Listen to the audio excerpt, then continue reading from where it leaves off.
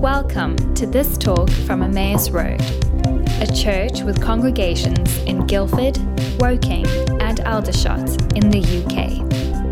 To find out more about who we are and what we're up to, please visit us online at emmausroad.com. We are going to be looking this series at being rooted, and today in particular we are thinking about being rooted in and belonging in Christ. Because the Bible makes it clear that above everything else, our relationships, marriage, families, friends, calling, community, as important as all of these are, the Bible tells us that our truest and most important identity is in Christ. Feelings of loneliness can kind of be dissipated by other relationships, but at the core of our existence and identity, we are created by God and for God. We are lonely for God. Augustine famously said, "You have made us for yourself, O Lord, and our heart is restless until it finds rest in you." Is your heart restless this morning? Do you feel that loneliness for God, that no other relationship or promotion or purchase can fill the void? So what does it mean to be rooted in Christ? We're going to open up the scriptures this morning. And if you've got a Bible, I'd love you to turn with me to Ephesians chapter 3. And we're going to read from 14 to 21. Ephesians 3. "For this reason, I kneel before the Father, from whom every family in heaven and on earth derives its name. I pray that out of his glorious riches he may strengthen you with power through his Spirit in your inner being, so that Christ may dwell in your hearts through faith.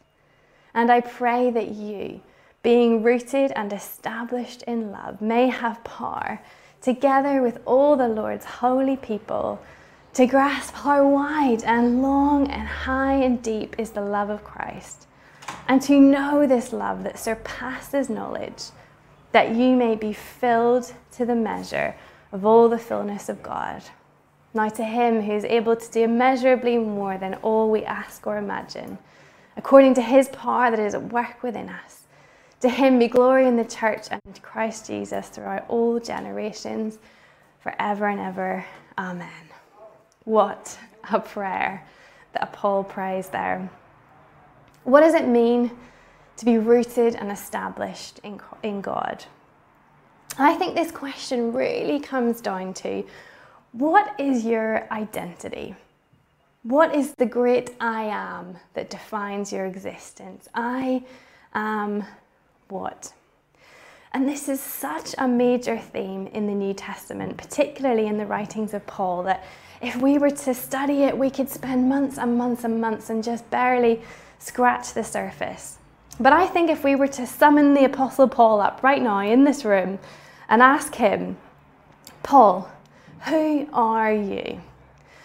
My best guess, based on his writings, is I think he would say this: "I am in Christ," or in Greek, en Christos. This phrase, en Christos, is used over 150 times in the New Testament. Over 150 times. And the New Testament is not that long. And most of those are by Paul himself. En Christos, in Christ. Be found in Christ, he says. Be rooted in Christ. Speak the truth in Christ. Glory in Christ. Greet one another in Christ. Hope in Christ. Stand firm in Christ. Who are you, Paul? I am en Christos. I am in Christ. And that basis, that rootedness transforms and uproots and replaces and redefines everything else about who I am. Who are you? Are you the words that people have spoken over you? Are you your successes? Are you your failures?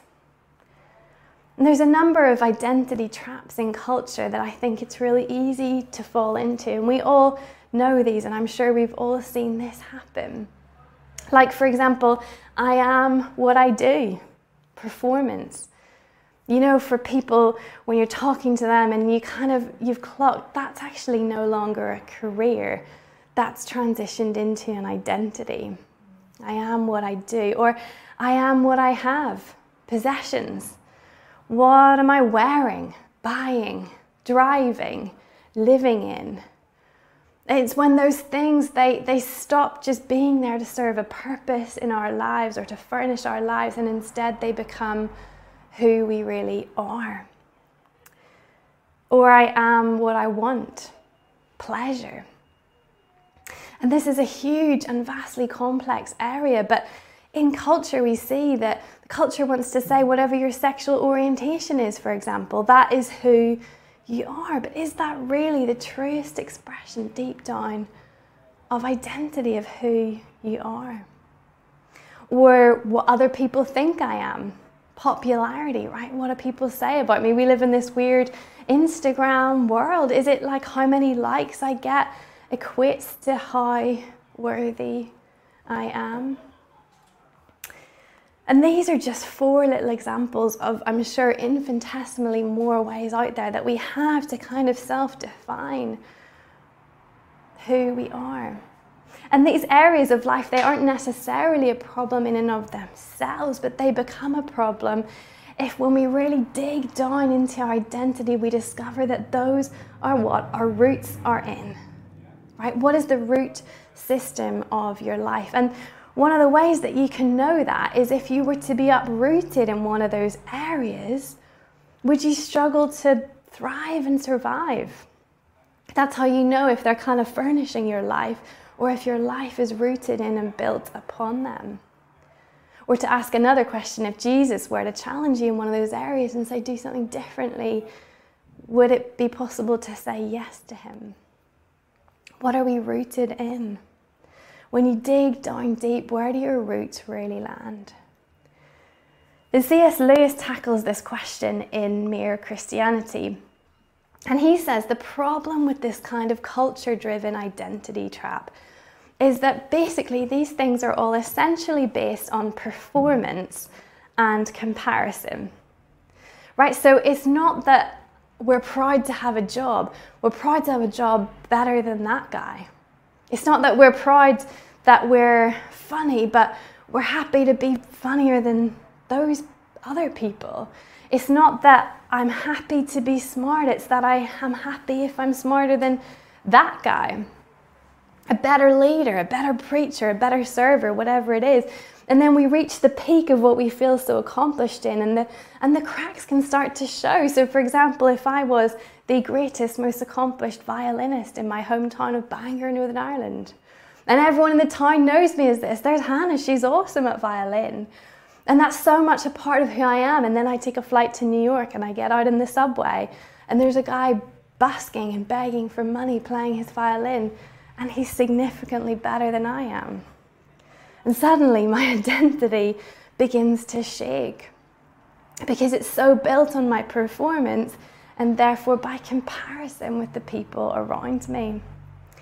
And so C.S. Lewis says these ways of attaining our identity, they're problematic because firstly, they're based on our performance, so we're always under pressure, right? We're always striving and trying. It leaves us under incredible pressure.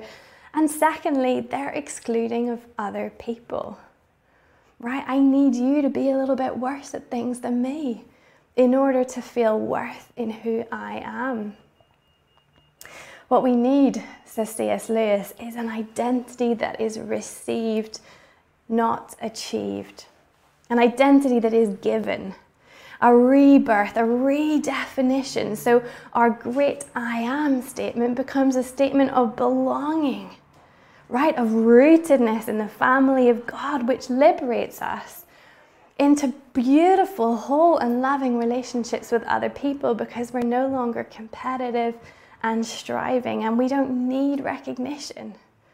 We don't need approval. We don't need someone else to name us because we've already been renamed.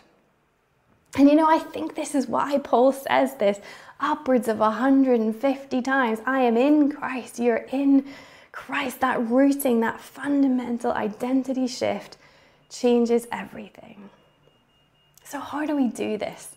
How do we step away from these traps and begin to root ourselves in Christ? I think we look to him and away from ourselves. C.S. Lewis says this: give up yourself and you will find your real self. Lose your life and you will save it. Submit to death of your ambitions and favourite wishes every day, and death of your whole body. In the end, submit every fibre of your being and you will find eternal life. Keep back nothing. Nothing that you have not given away will be really yours. Nothing in you that has not died will ever be raised from the dead. Look for yourself and you will find in the long run only hatred, loneliness, despair, rage, ruin and decay. But look for Christ and you will find him, and with him everything else thrown in. You will find him, and with him everything else. In Christ, your identity is received, it is not achieved. That's what it means to call God Father. Coming back to the passage, verse 14, Paul says, I kneel before the Father from whom all fatherhood derives its name. And I know that this idea of fatherhood can be incredibly challenging for some of us. Some of us have not experienced positive examples of this. But I think what Paul is trying to say is, imagine the most beautiful, unconditionally loving, wonderful Father that you can, and then multiply that times a million, and you begin to picture the fatherhood of God. Recently, our little 2-year-old Thea she had been a bit poorly, and so she'd had a couple nights bad sleep, and so she was a little grumpy and a little bit naughty and a little bit of a rascal. And she basically spent a whole day kind of a little bit wrestling against Adam, and it was like her will versus his, and kind of a constant state of just fighting him on every level. No, Dad, I don't want to brush my teeth. I don't want to get my jammies on. Constant fighting. And she finally was like wrangled into her pajamas and in her room, and she sauntered in, and Ad had just got back from a run and had his bottle of water in his hand, and she just sauntered right up to him, took the water from his hands, had a drink, handed it back, and carried on with what she was doing. And Ad just looked at me and said, isn't that the gospel? That we can be little monsters all day long, and then at the end of the day, just walk up to our dad and help ourselves to the water. And that I think is a little fraction of what Paul is trying to say here, is that God calls himself Father, and what he means by that is that there is an unconditionality to his love for us. It is not dependent on our behavior. We can be little monsters all day long, all life long, and still walk in and help ourselves to the water in his hands. That we are loved because we are sons, because we are daughters, because we are renamed in his family. Our identity becomes received and not achieved. This means that it's not about what we do, it's about whose we are. But for others of us, I wonder if we struggle with identity because our identity has been so deeply shaped by what others have said about us. And I'm going to take us all back to our youth group days, if you had them, with a little bit of a visual aid for us this morning, because honestly, I saw this as a young person, and I don't think we ever really graduate from this in our lives. Because I wonder how many of us can attest to this truth, that something has been said over us as a child or as a teenager that has stuck with us ever since, right? Something along the lines of, you are not good enough at English to be a writer. You are not really special. Maybe some friends exclude us and we start to think we're not really lovable, we're not really fun, we're never going to be popular. Maybe a parent has accidentally or on purpose said something cruel, and these things begin to come in, and what they do is they take root and we carry them, right? They become part of who we are. You are a failure. You have an anger problem. You have an addiction to pornography that you're never going to be able to overcome. These things begin to stick to who we are, these comments and these lies, and they begin to take over and build up our identity so that when someone looks at us, what they see is something like this, a mishmash of all of these lies and all of these things that have been spoken to us. And the problem is that these things take root. Okay, we're aiming to be rooted in Christ, but these things are competing. And what the enemy of our souls does, because we have an enemy, right? And what he does is he takes these comments and these lies and he whispers and repeats them to us over and over and over again so that they really begin to stick like glue to our souls. Because he is the greatest liar of all. He's the destroyer of souls. And here's the thing. His worst nightmare and greatest fear is a human being rooted in God, fearless and full of God and godliness. And so he will root you to whatever he possibly can. Whatever distractions, whatever fears, whatever self-esteem issues he possibly can, he will try and fill you up with those and root you in those so that your sense of worth becomes less and less and less. See, if you think that you are worthless, it becomes really difficult to believe in a God who thinks you are worth dying for. People will look at you and they'll want to define you as a divorcee, as a product of your family history, as that failure from years ago, as that job that you gave up on, that education that you gave up on. But let me tell you this today. You are not defined by any single moment in history except this one. The moment that Christ stood on a hill on Calvary and he looked through history and he saw you and he said, you are worth dying for. When the enemy of our souls wants to come in and chip away at our worth, we must raise our eyes and look to the one who is worthy. He calls us sons and daughters, truly beloved. Can you grasp this? Verse 18, Paul says he's on his knees and he's crying out for his people. And he says, God, may they have power to grasp this. Because it takes power, right? It takes a lot to look past this stuff that is sitting so deep in our souls. It takes power to begin to grasp how deep and high and wide and long is the love that Christ has for us. Can you grasp this today? And so how do we get this stuff out of us? This identity baggage, these roots and these lies. Well, verse 19 says this, that you might know this love that surpasses knowledge, that you may be filled to the measure of all the fullness of God. The Bible says that you need to know the love that surpasses knowledge. Now that sounds like a total paradox, doesn't it? How can you know something that surpasses knowledge? Well, you have to experience it. To open your heart, to turn your attention to Christ and begin to receive that you may be filled to the measure of all the fullness of God. I am not that word that someone spoke over me years ago. I am not those lies. And slowly, these things begin to dislodge. Those things that we thought were buried so deep that they'll be a part of us forever, they begin to dislodge. But I'm stopping there because I want to say this to you today, and I believe this is important, is that I think one of the worst things we can do is stop there.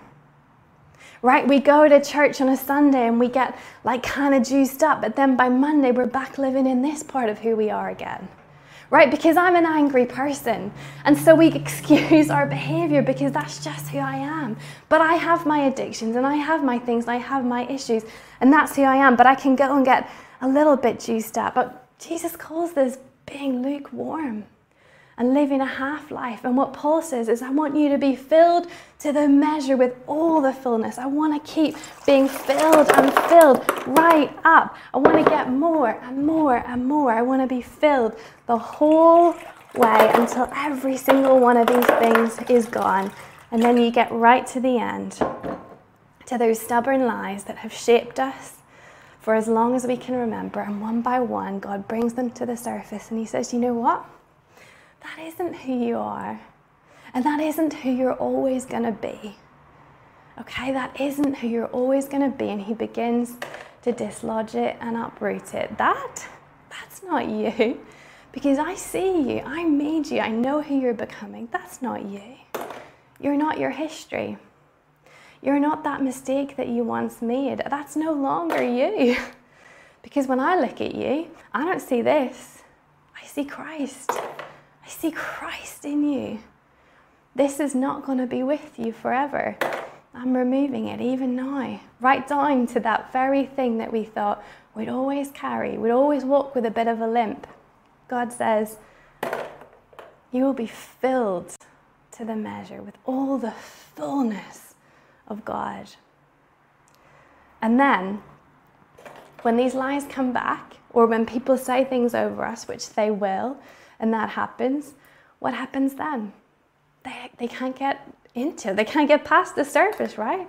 And so they become so much easier to deal with because they can't run deep, they can't take root. We want to be filled to the measure with the fullness of God. I mean, theologically, that is the most massive statement. Filled with the fullness of God. I mean, you could write tomes and tomes of theological volumes about how on earth can that be possible. But Paul says it to you today. Do you want to be filled to the fullness with the measure of God? I want to be filled with this. I want to look different, because in a world full of ping pong balls, this walking around looks different. Do you want to be fearless? Do you want to be uncompetitive? Do you want to be fully released and free to love well? And so how do we do this? How do we get filled up and saturated with the presence? How do we let our roots grow deep? Well, I think in the Word of God. We got to meditate on it. We got to spend time in His Word. We got to memorize it. I don't care how long it's been on the shelf. We got to get back into the Word. And in worship, spending time praising God, giving Him the glory that He's due. In prayer, are you regularly getting on your knees and encountering this love that Paul says, may you have power to grasp it? Grasping hold of something is active. It's not passive, right? You've got to get on your knees and go after it. And in people, and Jazz is going to talk more on this next week, but we encounter God in one another. You know, those Christian friends that you get around and you just feel your faith begin to lift. We encounter God and we get filled up as we spend time with them.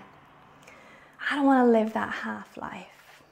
I want to live filled to the fullness, so it uproots and displaces every other thing, that my identity becomes so saturated with the fullness of Christ that I am no longer who I once was, but I am in Christ, rooted in Christ, radically, wholly identified by the one who truly knows and loves me. What do you want to be filled with today? What do you want to be known for? Romans 15 verse 13 says this, may the God of hope fill you with all joy and peace as you trust in Him, so that you may overflow with hope by the power of the Holy Spirit. So what does it mean to be filled to overflowing? When we live life like filled to overflowing like this is when knocks come and things come to shake us, which they do and they will, right? This year has certainly taught us that. Things will come that shake and knock us. But what happens is what spills out of us is God, right? Are you filled to the measure of the fullness of God? What is flowing out of you? What is overflowing in your life at your deepest level? What are your roots today? I want to close in prayer. And if you're at home and you're thinking, I want this, there's some stuff in there that I know needs to be uprooted. I want to be filled to the measure. I just invite you to pray with me right now. Just close your eyes wherever you are. Open your hands, open your heart. And Holy Spirit, I pray for every person listening to this word, God, and particularly those who have carried and walked with deep wounds. Lord Jesus, that you would begin to uproot and displace some of the lies of the enemy. Holy Spirit, would you come in and minister? And I pray right now for each person gathered that they might have power to grasp your love today, that they might have power to grasp your love. How wide and high and long and deep is the love of Christ. Give us the power to grasp this, that each person gathered and listening to this word might be filled to the measure with the fullness of God. We want the fullness of God in our lives. And I'm going to pray this scripture over you from the Message. My response is to get down on my knees before the Father, this magnificent Father who parcels out all heaven and earth. I ask him to strengthen you by his Spirit, not a brute strength, but a glorious inner strength, that Christ will live in you as you open the door and invite him in. And I ask him that with both feet planted firmly on love, you'll be able to take in with all followers of Jesus the extravagant dimensions of Christ's love. Reach out and experience the breadth, test its length, plumb the depth, rise to the heights, live full lives, full in the fullness of God. Amen.